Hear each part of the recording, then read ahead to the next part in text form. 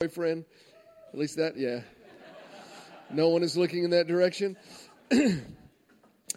I really am honored to be here, and I want to ask you to do something in just a moment, because I know there are represented here probably every kind of a challenge you can imagine, every kind of a difficulty, obstacle. Some of you may be struggling with your finances, maybe out of work, maybe you've had a long-term illness, maybe conflict at work, maybe your marriage is coming apart at the seams, maybe you grapple with depression, whatever it is. I want you for a moment to just imagine, not yet, but just in a moment, to imagine the best possible outcome, the best resolution to that thing that you're facing, to just imagine it. But if there's not some, critical thing you're facing, maybe just something that you would like to see God do in your life. Something that's consistent with a godly lifestyle that you would really like to see happen in your life. So if it helps you, close your eyes just for a minute. And I want you to imagine that thing being taken care of, the best possible resolution or the best possible outcome. Just try and picture it in your mind. Do the best that you can do. All right, you see it? You should go ahead and look up this way. I just want to tell you, whatever you just imagined, whatever you just thought, you're thinking way too small. The Bible says in Ephesians 3:20, now unto him that's able to do exceedingly abundantly above all that we can ask or think, according to the power that works in us. I was taken some time ago as I was reading through the scriptures by a phrase. It absolutely gripped me. And the phrase is this: much more. And it's used throughout the Old Testament and throughout the New Testament in connection with God and what He desires to do for us as His people. So just for a few minutes, we're going to look at a few of those instances, and I want to talk to you about the God of much more. If you have a Bible or look up on the screens, 2 Chronicles, chapter 25. It opens up an interesting time in Israel's history. Rehoboam was the son of Solomon, and Solomon went off the rails at the end of his life, became an idolater, a murderer, a bunch of bad things. And after he died, Rehoboam, his son, becomes king, and all of Israel gathers together and said, look, your daddy was hard on us at the end. He was a bad king. What are you going to do? Rehoboam says, well, come back in 3 days, I'll give you an answer. And they came back in 3 days, and he answered them very harshly. And so 10 of the tribes stood up and walked off, said, okay, we're through with you. And those 10 tribes established their capital in Samaria. They became known as the nation of Israel. And then 2 tribes, Benjamin and Judah, stayed with their capital in Jerusalem. They became known as Judah. And they were divided from that day for centuries. There was bloodshed between them, fighting between them. And though Judah had some good godly kings, and there were generations they had revival in, Israel, with their capital in Samaria, never had one good king. They basically wholesale gave themselves over to idolatry. And we come in this story, and we pick it up about one of Judah's kings, a good king named Amaziah. And he's going to go to battle against his enemies. But he unadvisedly hires a bunch of mercenaries from Israel to come fight with his troops. And we pick it up in verse 6, 2 Chronicles 25. He also hired 100,000 mighty men of valor from Israel for 100 talents of silver. But a man of God came to him, saying, O king, do not let the army of Israel go with you, for the Lord is not with Israel, not with any of the children of Ephraim. But if you go, be gone. Be strong in battle. Even so, God shall make you fall before the enemy. For God has power to help and to overthrow. Then Amaziah said to the man of God, but what shall we do about the 100 talents which I have given to the troops of Israel? And the man of God answered, the Lord is able to give you much more than this. Everyone say much more. I cannot tell you how many times God has used this story and this scripture to encourage me in my life. Now, King Amaziah, he made a bad choice, a bad investment, and to follow on with his plans would have been disastrous. And he basically says, but what about all the money? I'm going to lose a fortune here. It was 4.5 tons of silver. And I love the man of God's response. The Lord is able to give you much more than this. You know, there was a couple in our church, at Cottonwood Church, that my wife and I just loved. They were probably late 60s. He was retired, and they just carried a good spirit with them. Now, they were some of the most generous givers in the church, and I was astonished on occasion at the generosity they displayed towards God's work in the house. But they're just the kind of people you love. They love me. They love my wife. They love the mission of the church. They never had a bad word to say, never a critical word. They just were always encouraging, always speaking about how excited they were, you know, with a vision. And they would bring people. Now, none of their kids were saved. None of their grandkids were saved.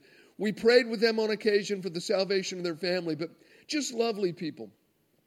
One day I'm standing in the foyer talking to him, and he says, Pastor, you know, I've invested in this overseas company. And I tell you, it's going to go good, and we're going to have so much more to sow into the kingdom. And when he told me he'd invested in an overseas company, something inside of me just sort of dropped flat. I said, how much did you invest in this overseas company? He said, everything. I said, well, not everything. I said, you invested a lot, right? He said, no, everything. Pastor, it's going to be great. It's a sure thing. And we're going to have so much more to sow into the kingdom. Well, it turned out to not be a good thing. And actually, within several months, they lost everything. Lost all of their money. Lost their house. Lost all of their retirement. And at like age 68, he had to go back into the workforce, something he wasn't planning on doing. But you know what? Rather than giving into despair and fear, he just put his trust in the God of much more. And you know, it didn't happen overnight. But within a few years, they were once again some of the biggest givers in the church. They bought a brand new, beautiful house, and their entire family got saved. All of their kids, all of their grandkids, taking up 2 rows in the church. And when he finally, years later, died and went to heaven, he left his wife with no financial concerns whatsoever. He found out that we serve a God of much more. You know, I have another friend. And by the way, if you've made some bad choices, maybe some bad investments like King Amaziah did, don't give in to despair. God is able to turn things around. He's not, empty of creative ideas. He can open doors that cannot be opened through a lifetime of human effort. And the truth is, he loves you. I have another friend. He actually is a pastor. And for many years, he and his wife pastored a small church in a country town, and they were happy. At least he was happy. Turns out she wasn't so happy. She actually had an affair with one of the men in church. It shattered him. But he decided to forgive her, but she said, no, I'm leaving you. And she actually moved in with this other guy from church. And he did everything he could to reconcile and to make things right. But she said, it's over. She left him, divorced him against his will, and he lost it all. Lost his church, lost his reputation, lost his marriage, lost his home, lost all of his money. And he was just literally shattered. But he just put his chin up and decided, God, I'm going to serve you. I don't know how you can turn my life around. And he started going to another church, and just where they let him serve, he would serve. He'd straighten chairs. They'd let him straighten chairs.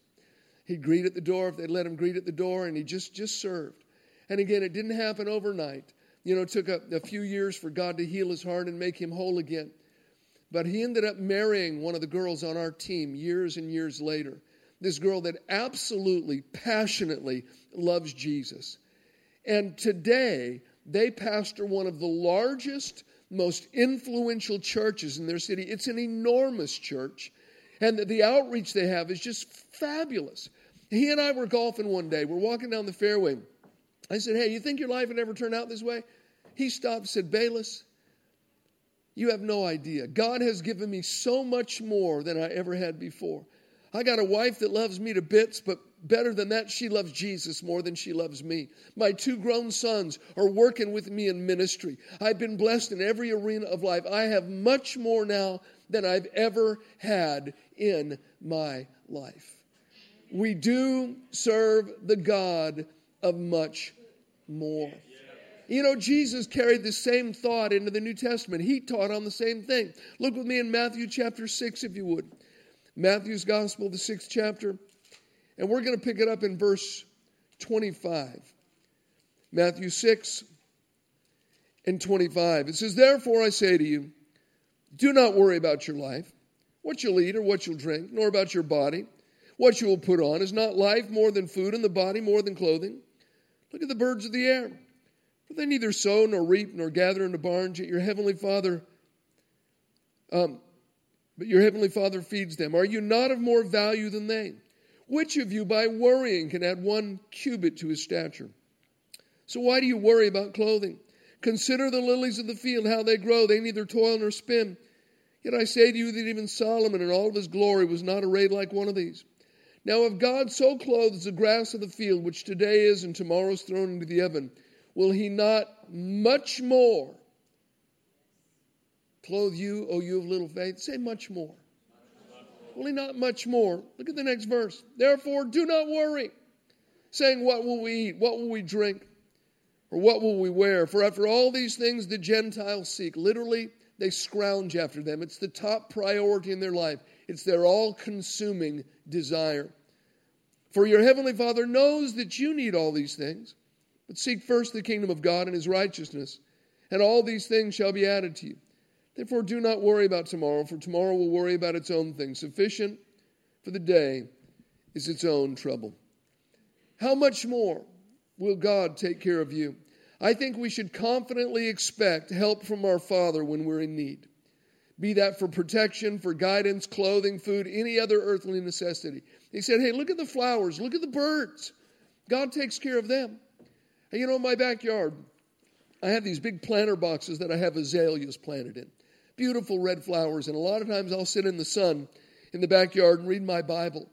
And something over the last few years been unusual. I think it may be the El Nino effect. I don't know.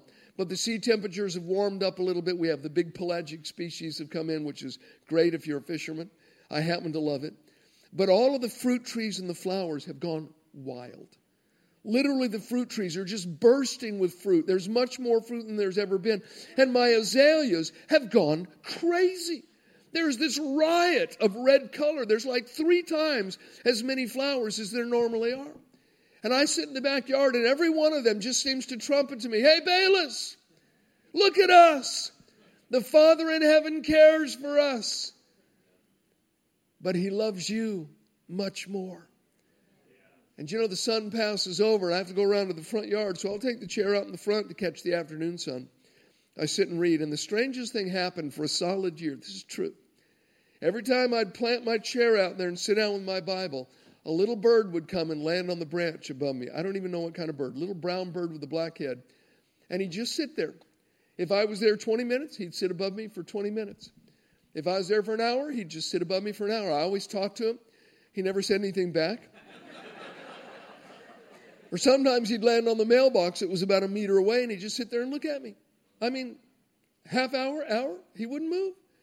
I'd have a little conversation with him, and you know what? Never once did he seem to be emaciated or worried. He always seemed to be as plump and as happy as ever. And though he didn't speak to me in words, it seemed to me that God was speaking to me through that little bird. Bayless, look at this little bird. I take care of it, but I'll take care of you much more. I care for you much more. And God gives us 2 important principles in connection here with him meeting our needs. The first one is we must get our priorities right. In verse 32, he said, man, the world, they make, getting these things their top priority, but the Father knows you need them. But if you'll seek first his kingdom, he'll see that everything, all this stuff that you tend to worry about and are concerned about, he'll see that it's added onto you. Put the kingdom first. Put the spiritual above the material. And I know for some people it seems to be too simplistic, just some childish notion that they want to brush aside. But to do so is a huge mistake. Never underestimate the power of simple obedience to God. Incredible blessings are unlocked and released when we get our priorities in order. For years and years, I've just driven an old truck. Just recently I got a newer car, but I mean for the last 20 years, I drove just an old truck, and I love it. I throw my old wet dive gear in there, fishing poles. It's just sort of my rolling sporting goods store. And my wife would say, Bayless, you need to get a nicer car. You pastor a big church. This is embarrassing. I said, leave me alone. I like my old truck. She said, but you need a nicer car. And I said, I'm not getting one. I fought her for 20 years on this. But you know what? An old truck just wouldn't do for her, so I got my wife a nice car. And I wasn't used to the new cars. You know, they say it has a key, but it's just this electronic thing. You don't put it in a keyhole. You just kind of have to bring it in the car in your purse or your pocket. And then you have to depress the brake and you push a button and the engine roars to life. So I remember the first time I'm driving her new car. You know, I get this little key in, okay, it's in my pocket, and I'm pushing the button and the engine won't start. I'm pushing, I think, stupid car. She needs a truck. It's just a stupid car. And then I remember, there's a sequential order to things. All right, I got the key. I've got to depress the brake, and then I push the ignition button, and the engine would roar to life. And the truth is, when we get our priorities right, the blessings of God will roar to life for us. And I know some people you hear, seek first the kingdom of God. We've heard that so many times. It's like, okay, next point. You know, I came to church today to hear that. Yeah, seek first the kingdom. Yeah, we've heard it, thousands of times. Seek first the kingdom. And we don't think about it, and it seems to mean nothing to us. But listen, seeking first his kingdom means something practical to every one of you right now in your life. It has a very practical application for you. For some of you, you get up in the morning, first thing you make your cup of coffee, you hit that BBC app, and you look at all the latest news, BBC. All right, maybe seeking first the kingdom for you means instead of hitting the BBC app, you sit down with your cup of coffee and your Bible, and you spend that half an hour talking to Jesus. Maybe that's what it means for you. Maybe it means that you begin to honor God with the first part of your income, like the Scriptures teach. Because the Scripture says where your treasure is, there your heart will be also. And you've never brought the first part of your income to God. Maybe for you, that's what seeking first his kingdom means right now. Maybe it means your next holiday, you go on a short-term missions trip. I don't know. It could mean that. It may mean that you're going to start serving in church rather than just being a spectator, that you're actually going to say, hey, I can come a half an hour early and clean up or do whatever I can. Maybe it means that. It's something that you can determine between you and God, and he will speak to you if you ask him. But it does mean something. Every one of us, myself included right now, seeking first the kingdom means something that we can do, and you will be surprised at the blessings that will be unleashed if you will do that simple thing, whatever it is. If you be willing and obedient, the Scripture says you will eat the good of the land. And the second key that he shares with us here is pretty easy. It's just don't worry. In verse 25, he says, therefore I say to you, do not worry. In verse 31, he says, therefore I say to you, don't worry. Verse 34, therefore do not worry. Listen, if Jesus says something once, you should never forget it. If he says it twice, you need to hire a calligrapher to do it in beautiful script, put it on your refrigerator and your bathroom mirror. If he says something 3 times, you need to go to the local tattoo parlor and get it inked somewhere on your body. Do not worry, do not worry, do not worry. In verse 24, he says, listen, don't worry about tomorrow. Sufficient for the day is its own trouble.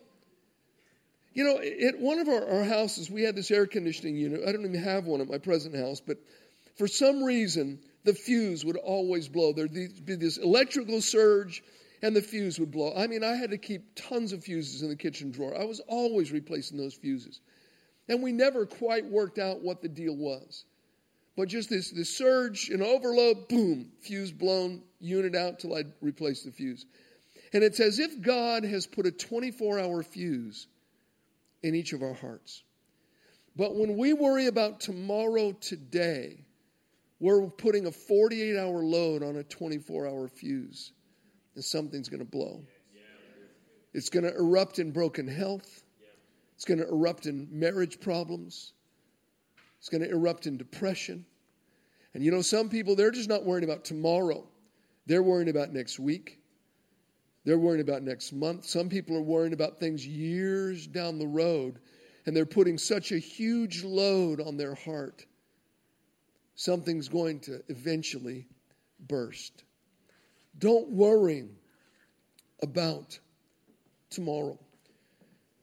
You know, we had this avocado tree in our backyard, beautiful tree, and I would have to climb way up in the tree to pick the avocados out of it. And one day I'm up there picking avocados, and I found a hummingbird nest. It was the tiniest little thing, and there was 2 baby hummingbirds in it, not any bigger than the end of your little finger. I couldn't believe how fragile and innocent. And when I parted the leaves, they both went, it's like, you're not our mother. And I called down to Janet. I said, my wife Janet, I said, Janet, you've got to come up here and see these hummingbirds. There's 2 baby hummingbirds. I've never seen anything like it. They're so innocent and so fragile and tiny. She said, Bayless, I'm not climbing up in that tree. You just have to describe them to me. So I did. And the next day, we had something that was akin to the cyclone that you had. It came out of nowhere, really unusual for we are. We had probably maybe 120, kilometer an hour winds and blew all the power poles over in the neighborhood, blew trees over everywhere. We had a large tree, almost a meter wide, uprooted it in our backyard and turned it over on its side. In the middle of the night, this wind is howling, and you can hear the trees slapping against the side of the house. I sat bolt upright in bed, and I said to my wife, oh no, the hummingbirds, they're going to be destroyed.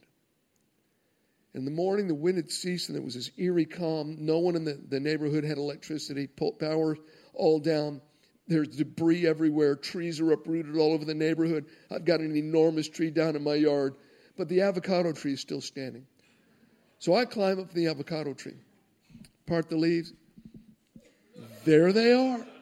I couldn't believe my eyes.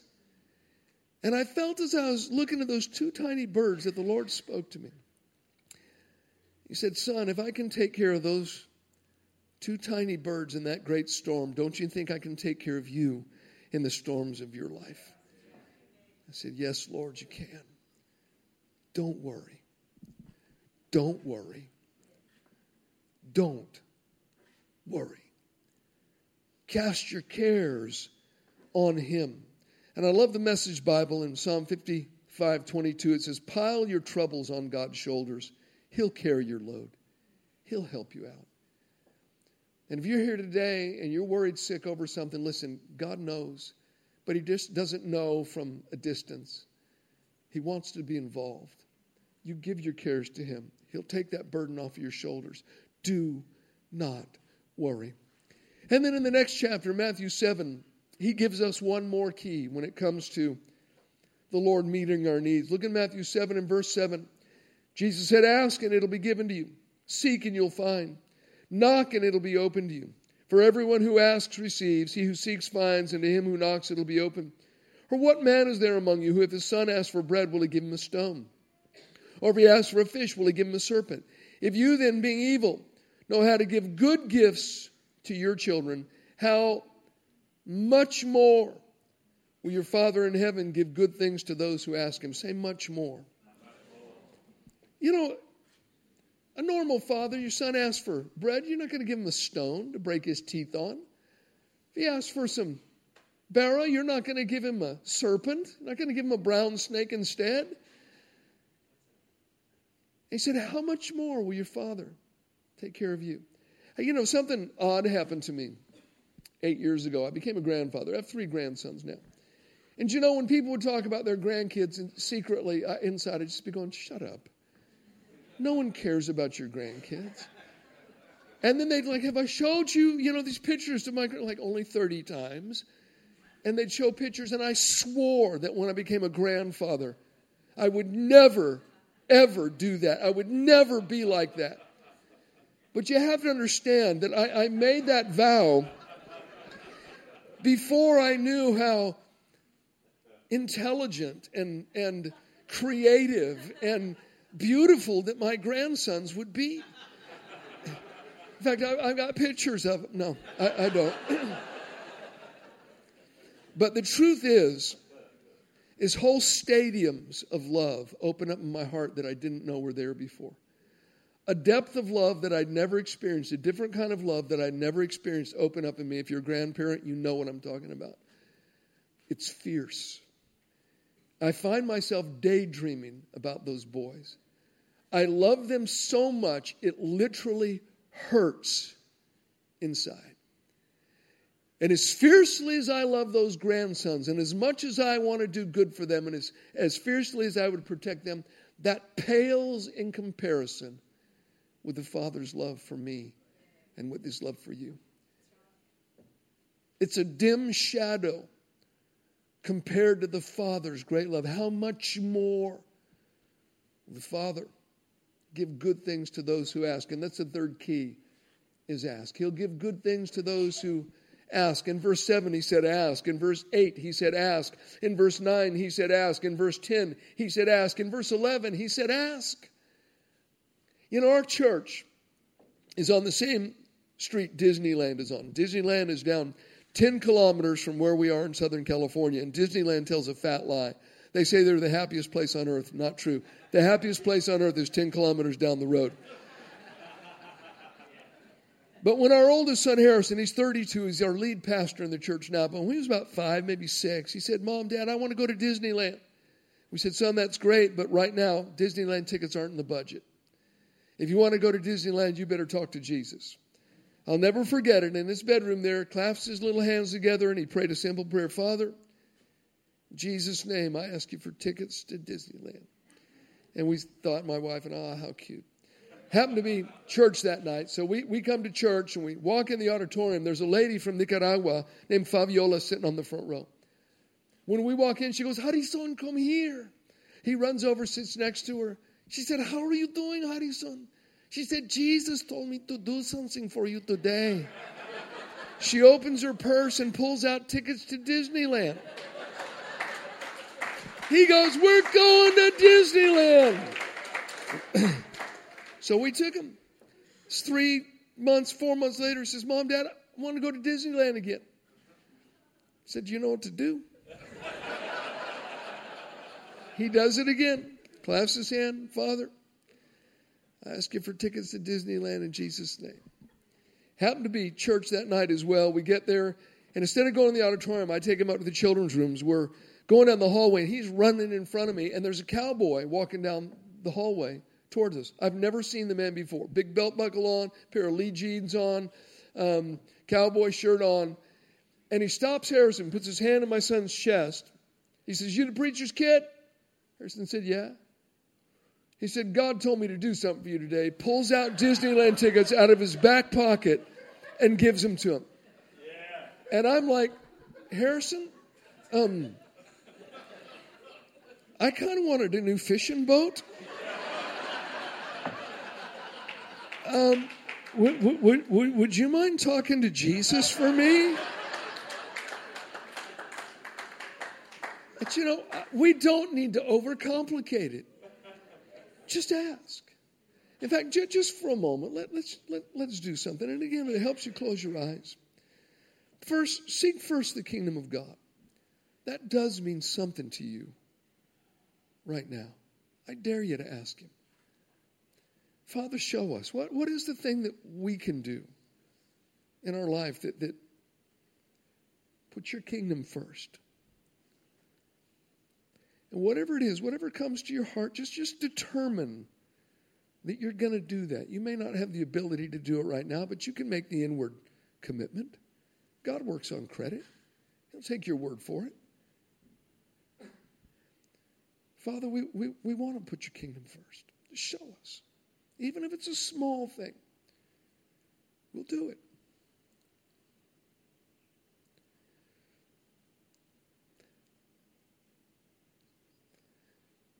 And then even as you're sitting there, if there's something that you've been worrying about, something that perhaps has robbed you of the quality of life that God wants you to have, maybe your kids, maybe money, who knows.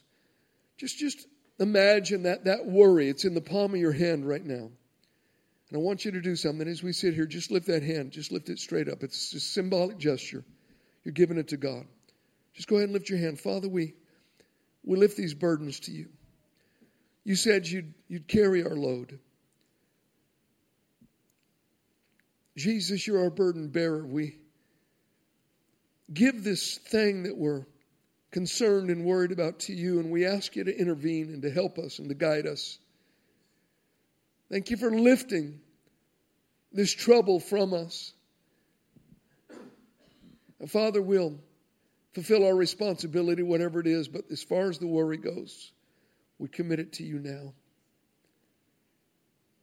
In the name of Jesus. And then finally, whatever it is you need God to do,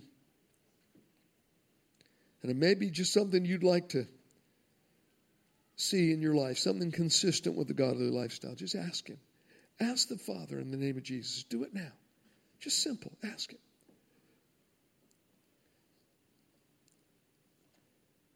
Thank you,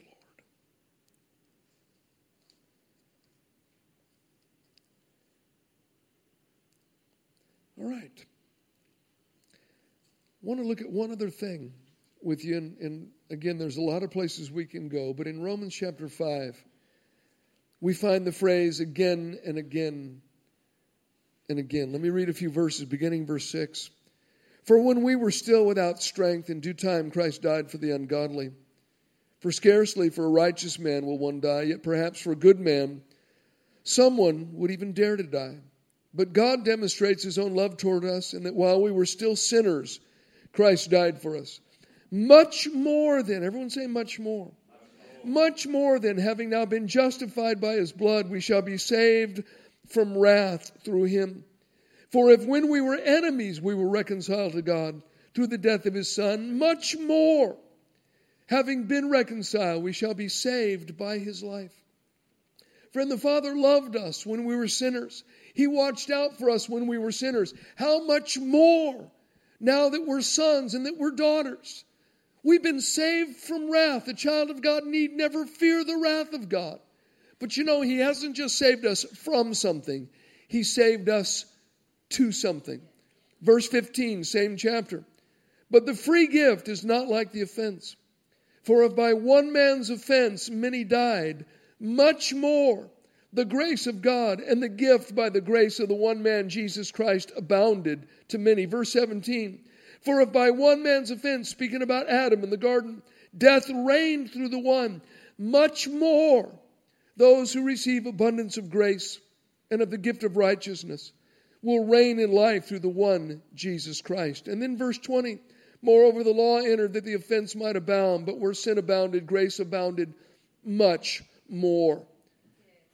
The truth is, my friend, is that grace is stronger than sin. Life is stronger than death. Yeah, Adam messed things up for the human race. The Bible said death spread to all men. But how much more shall we reign in life through the grace of God, through one Christ Jesus? God's plan is not to have life throwing you to the ground and stomping you.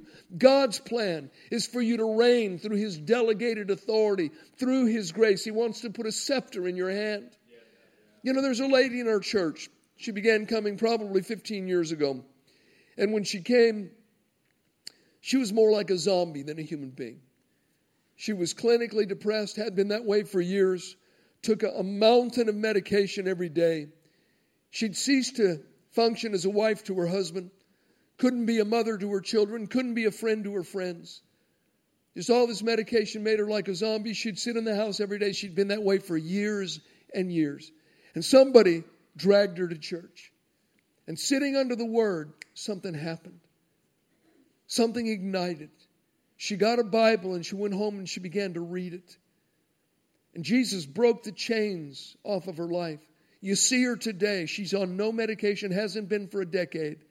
She shakes your hand firmly, looks you in the eye, smile on her face. She's one of our top counselors in the church. If we got tough cases, we want to give them to her. She's just filled with enthusiasm, filled with worship.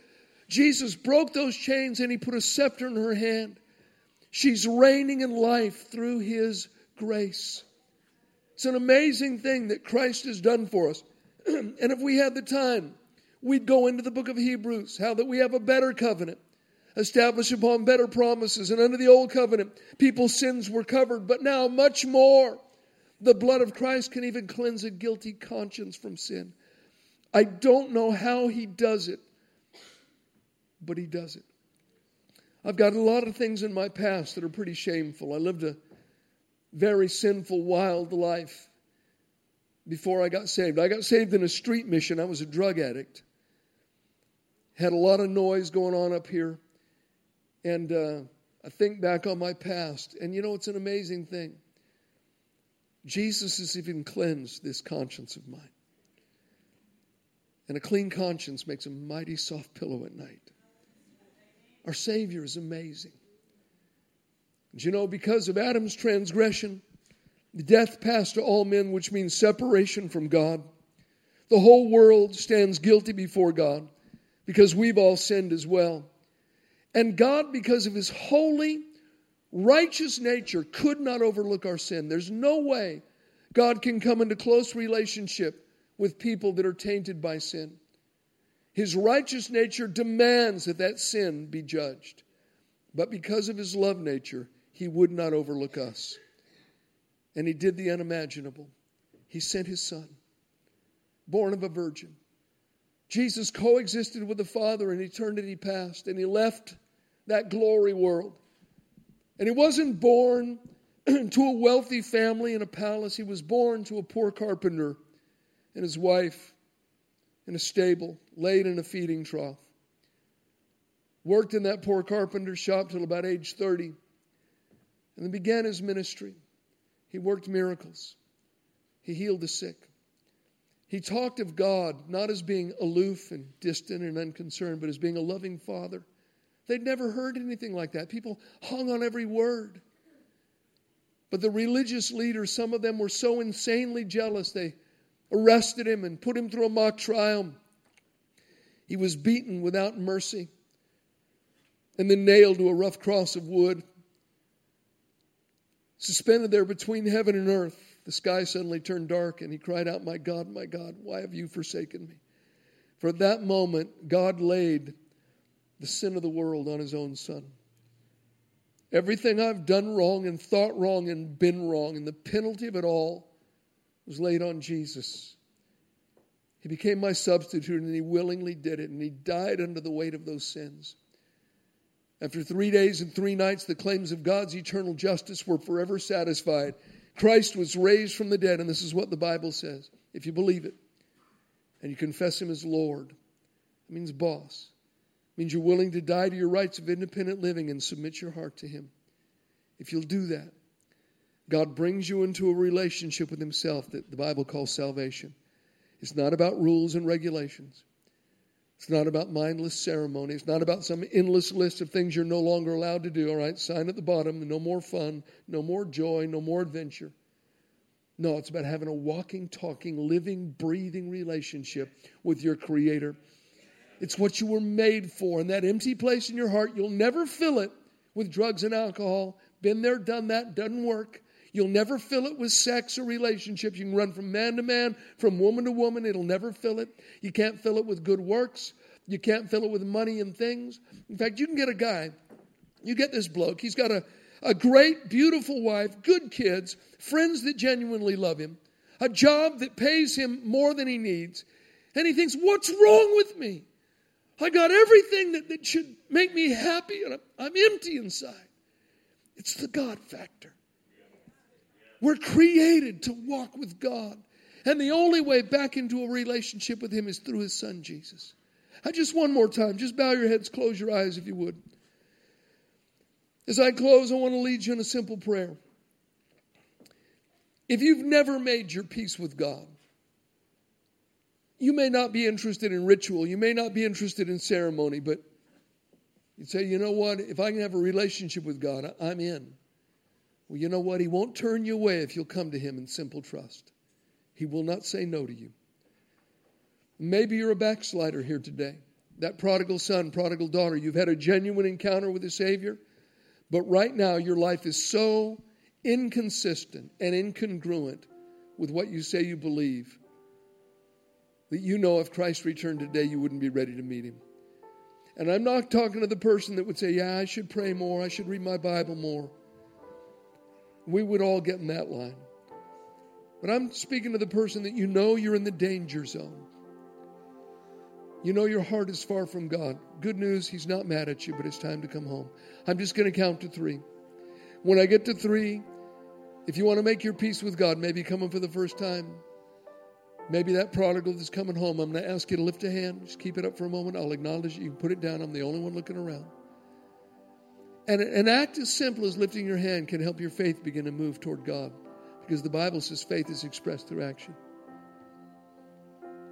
In fact, just consider it an outward expression of what's happening in your heart. In your heart, you're reaching up to God. Your hand just reflects that. 1, it's your moment, friend. And then I'll lead you in a simple prayer. After you put your hands down, I'll lead everyone in a prayer. And then I'm going to give it back to Pastor. 2, this is your day. 3, if it's you, just put your hand up. Come on. Put it up high. Thank you. Bless you. Okay? All right. Everybody in the house, just put a hand on your heart. Say these words with me out loud. Everybody in the house. Just say, oh God, thank you for loving me so much that you would send your own son. Jesus, thank you for going to the cross. I believe you died for my sins and that you were raised from the dead. And right now, I commit my life to you. I hold nothing back. All I am and all I have, I put in your hands, Jesus. You are my Lord. It's in your name I pray. Amen. Fantastic. Pastor.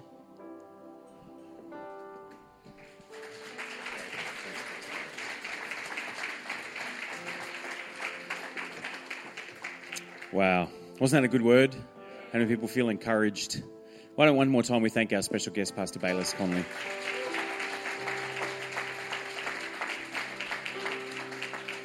Pastor Bayless, all weekend you've done us good. We so appreciate you coming here. You know, church, Pastor Bayless has just been so wonderful for our men's conference and for the heart of our church. And, you know, the truth is when we made contact with Pastor Bayless to say, would you come to Alice Springs? He eagerly jumped at the chance. And isn't it great to have him in the center of everywhere, Alice Springs, in the center of the universe? Yeah, we're so glad that you're able to come, Pastor Bayless. We appreciate you being with us. Yesterday, Pastor Bayless and I, we spent some time talking about the mission involvement that his ministry has and that their church, Cottonwood Church in the US, has. And it's so awesome to hear of your heart for the nations, Pastor Bayless, and what the church is doing. Pastor Bayless began to talk about the different Bible translation projects that their church was involved in. We sat and we watched a video together about communities that had never had the printed scriptures in their language before. Pastors that were trying to reach these communities in Mexico and parts of South America. Pastors that would have to get up before dawn to read their Bible and then try to somehow find words to put what the scriptures were saying into the language of these local people. And Pastor Bayless's ministry and their church in the US were able to sponsor whole Bible translation projects. And places you and I probably never get to go, never be able to go. And Pastor Bayless just began to rattle off place after place of places in the world where his ministry and their church together is passionate about seeing the influence of God's kingdom come. And here he is today coming out into Alice Springs. Again, you know, the truth is not everybody in the universe wants to come to Alice Springs. And we're so blessed, Pastor Bayless, that you would come. And we're so thrilled that you're able to come and share God's word with us this weekend. Such a great thing. We don't understand that, do we, though, why people don't want to come to Alice, because we love being here. There was a murmuring of discontent around the auditorium when I said that, Pastor Bayless. People were gathering pitchforks. Who said they don't want to come to Alice Springs? Let's get them. It's been a great weekend. You know, the thing I admire about Pastor Bayless is I one time flew to North India, to New Delhi. Then I got in a plane and flew further north right up to the foothills of the Himalayan mountains to a place called Siliguri. Got in a car, drove for 8 hours up to a place called Kalimpong. Drove up right up in the Himalayan mountains. The temperature starts to drop. Wild monkeys chattering everywhere. And as we drove up there, I pulled up on the side of a road with a friend. He said, the vehicle won't go any further. We've got to walk the rest of the day. And we walked down this terraced hillside. As the trees, we went through this clearing, as the trees cleared, we found this 3-story building pretty much in the middle of nowhere, high up in the Himalayas. And inside that building was a high-tech studio run by a friend of Pastor Bayless, is a friend of mine, a good friend called Ron Kargay, an Indian pastor who's a great man of God. And we went into his building, and there he was translating gospel programs from Pastor Bayless Conley's teaching into 5 different languages from the Central Asian region of the world and broadcasting it out all over those places. Said to him, "This is amazing." He said, no, what's amazing is the responses we get, the mail we get. There are people who all they do is sort mail that comes because the gospel is going out to places in the world where you and I can't go and probably wouldn't go if we could. But there are ministries out there reaching out to people. Pastor Bayless is broadcasting in over 100 nations. And actually, we were this morning over coffee in our house. We were listening to Pastor Bayless's program, Answers with Bayless Conley. Such great teaching, such great material. And one of those, you listen to Pastor Bayless's teaching and think, man, if the world needs to hear anything, that's a message that they need to hear. It's pretty cool. So in just a moment, because we believe in honouring men and women of God that serve God, and we believe in the power of partnership and standing with people that want to see Jesus made famous in the nations of the earth. So in just a moment, our church, we don't always do this, but we are going to do this weekend. Our service hosts are getting poised because in a moment they're going to pass around some offering buckets. And I'm going to give our church an opportunity to make a financial gift to Pastor Bayless's ministry to help send him on his way. Listen, how many people appreciate it when somebody comes to Alice Springs when we don't have a long queue of people beating down our door to come to Alice Springs? How many people appreciate it? How many people appreciate the fact that Pastor Bayless would come and didn't say, well, if you want me, here's all the list of things you better do to make it worth my while coming? Pastor Bayless didn't come with any demands. He came only to serve. I talked to him on the phone before he got here to Alice Springs just last week. He said, Pastor Ben, I want you to know I'm just coming to serve. Anything at all you want me to do, I'm here to serve. I said, actually, Pastor Bayless, my bathroom needs retiling. That'd be kind of cool. Pastor Bayless will be preaching tonight in our Kidman Street campus. It's going to be pretty cool. And look, we don't normally invite everybody to come out to our Kidman Street campus because we like to make sure that our locals are very comfortable there. But if you would just love to get one more dose of the word from Pastor Bayless, you feel free to join us in our Kidman Street campus tonight. And it'll be a good thing. It'll be at 6 p.m. at Kidman Street. So in just a moment, we're going to have an opportunity to give and send Pastor Bayless on his way. You need to know every single cent that comes in for Pastor Bayless's ministry none of it will be retained by Desert Life Church. We will pass it all on together in one gift for Pastor Bayless. If you didn't come prepared with cash like Pastor Jamie didn't this morning or myself, then what you can do is you can avail yourself of our electronic giving options at our FPOS machine after the service or by getting on our website, www.desertlifechurch.org, and going to the info page, and right at the bottom you'll see some giving details there, and you can make an online bank transfer if you choose, and just put in the reference box there, Pastor Bayless, and we'll know what that means, and we'll make sure that we include that in the amount that we're going to pass on. Up the back, there's a wonderful table with some of Pastor Bayless's resource. He's got this great book, From Generation to Generation, Reaching, Raising Up, and Releasing Every Next Generation. It's a great book. I'd really encourage you to get a hold of it, wrap your brain around the idea of thinking generationally. Some of us are going through tough times. Pastor Bayless has got this book, Where is God When the Hard Times Hit? How many people have been through a hard time and wondered, what's God doing? Well, maybe this will help you. And there's some great CD resources up the back here. This one's called Recovering Lost Things. This one's called Godly Wisdom for Leaders. I'm going to hang on to that one for myself. 8 Keys to Radical Christianity. Sounds very cool. Pursuing Purpose. Gaining a brother without losing yourself. How many people have ever found themselves in a deep time of conflict or needing to address something? And I would appreciate some of Pastor Bayless's wisdom there. Here's a good one. The 10 Commandments of Marriage. And the couple look happy on the front. I'm guessing they photographed that after they listened to the CD. And here's a pretty cool one. Golf and the Word of God. Golf and the Word of God. Listen, there's a bunch of great resources at the resource desk up there. You should do 2 things. The first one is this. Always invest in growing yourself. Always do it. You think about this. There's a lady in our family. I'm not going to name her. There's a lot of ladies in our family. But there's a lady in our family, and every now and then she has to invest on the outside of her head. She has to invest in hair care products, hair dryers, hair straighteners, hair conditioners, hair shampoos, maybe hair colouring every now and then. She has to invest in stuff that goes on the outside. And many of us are like that, aren't they? We invest on our outside. We invest in clothing and makeup and hair curlers and earrings and facial piercings. And how many of the men are now going to go make an appointment at the tattoo parlor after Pastor Bayless gave us permission for a new men's ministry outing? Some of us invest in beard oil and beard balm and beard trimmers and beard scarecrows. And we invest a lot on the outside of our bodies. Let me ask you a question. How much have you been investing lately on the inside? How much have you been investing on the inside of your head? The most important real estate in your life is the traffic that goes on between your ears. And I would strongly encourage you this week, why don't you invest in some of these great resources from a wonderful teacher, a wonderful man of God, and invest in yourself. So go and see the resource table up the back. Here's what I'd like to see happen. I'd like to see Pastor Bayless not be able to take this resource anywhere else because we just got it all. How many people think that would be cool? Why don't you head up the back and buy some of that resource? It'd be very, very cool. And let's send Pastor Bayless on his way, being very blessed, because we know he doesn't just come to places like New York and Rio de Janeiro, but he gets to go there. But Pastor Bayless will find himself teaching and preaching God's word in many places where, you know what, they can't afford an airfare to bring him there. He does it because he's a man of God. He does it because he's called by God. And how many people think it would be great if Pastor Bayless could go somewhere else in the world where no one would ever expect him to go because the people of Desert Life Church got behind him and sent him on his way? How many people can say amen? Just two of us. How many people can say amen? Amen and amen. Come on, why don't you stand on your feet for a moment? We're going to close the meeting in just a second. But we're going to pray for Pastor Bayless Conley. We're going to send him on his blessing. I'm going to pray for you as well if you're going to give into this offering.